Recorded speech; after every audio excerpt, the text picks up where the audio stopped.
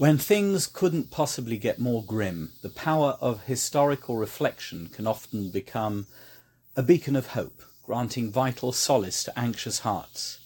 Amid all the turmoil following the Hamas invasion of southern Israel and the looming shadows of a potential war in Gaza and possibly Lebanon, many might ask, and not without good reason, why is the Jewish connection to Eretz Yisrael constantly tested and contested?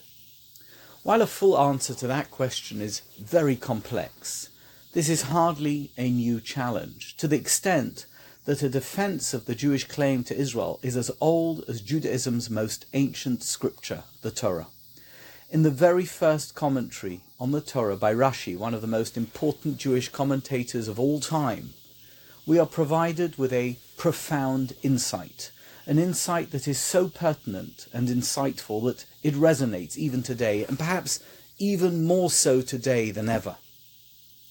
Rashi asks why the Torah, which is essentially a guidebook for Jewish life, begins with the account of creation, instead of starting with the first commandment that was given to the Jews. Moreover, the creation narrative merely opens the door to a whole range of other narrative material, stories of ancient heroes and some villains, but while they were undoubtedly foundational figures of humanity, and some of them were the ancestors of the Jewish people, they all lived out their lives in the period before the Jewish nation had emerged.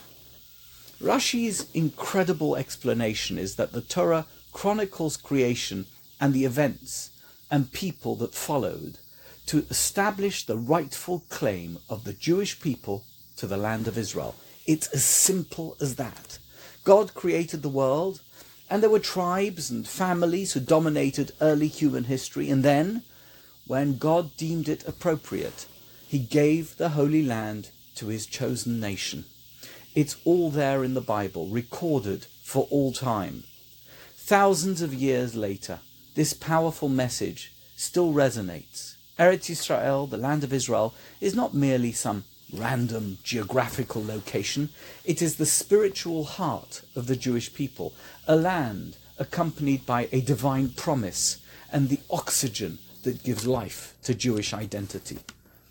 All the challenges we face today as Jews who love and cherish Israel, now with another violent adversary denying the Jewish claim to our land, these are just a test of our resolve and a further opportunity to demonstrate our enduring commitment to God's promise that is embedded in the very first chapters of our foundational text. The narrative flow of Bereishit is not merely an account of the world's creation, followed by some random stories of ancient heroes. Rather, it is a reminder of our sacred bond with the land. Throughout history, this bond has been tested time and again, through exiles, conquests, and invasions, and yet each time the Jewish spirit has prevailed, proving unambiguously that our connection to Eretz Yisrael is not fleeting, but eternal. And to be clear, nothing infuriates Israel's enemies more than this truth. Indeed, as last weekend proved, they are willing to rape and slaughter, kidnap and destroy, just to vent their anger. In today's guise, this ancient hatred operates under the hollow, facile slogan, Free Palestine. But we've seen it all before, and we know it only too well. Our ancestors faced challenges that defy humanity's wildest nightmares, but they always held firm, drawing strength from their unwavering faith, even when they faced genocide, banishment, enslavement, and exile.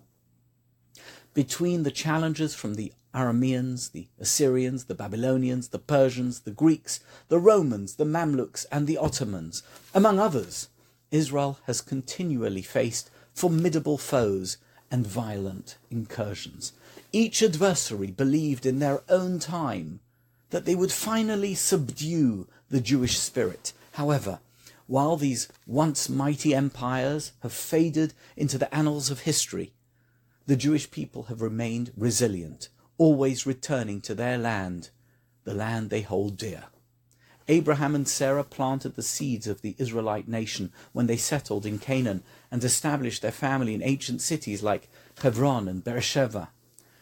Later, Moses led our ancestors out of Egypt and through the desert, preparing them for their legacy inheritance, Eretz Yisrael.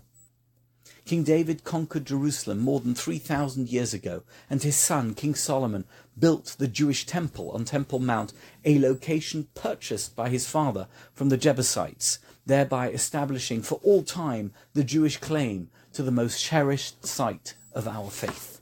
So, let me say this to those who have anxious hearts, and also to the haters who continue to cling to their false tropes of anti-Semitism. The stories of Bereishit are a testament to our legitimate claim and our everlasting bond with the land of Israel. Jews have stood the test of time, and we will continue to do so. Yes, we've been through our ups and downs, and through the kinds of tests that would have seen off almost anyone else. Tragically, this latest test is no exception. Nevertheless, when anxiety looms large, rather than giving in to our fears and sinking into despair, we confidently draw strength from our rich heritage and from the tales of tough resilience and from our boundless faith and our undying hope. We, the Jewish people, are not just defending a land, we are upholding an ancient legacy. In this trying time, let us all unite, and let all those who value truth over fear unite with us, bolstered by the unyielding truths of Jewish history and the divine promise that underscores our bond with Eretz Yisrael. Thousands of years may have passed, and yet we still find ourselves in the ridiculous predicament of needing to prove our legitimacy. But, as history has shown time and time again, we will prevail, and prevail we must. May peace reign in Eretz Yisrael. May the murderers who seek our destruction be obliterated, and may the resilience of our people be the strength that guides us through these turbulent times. Amen.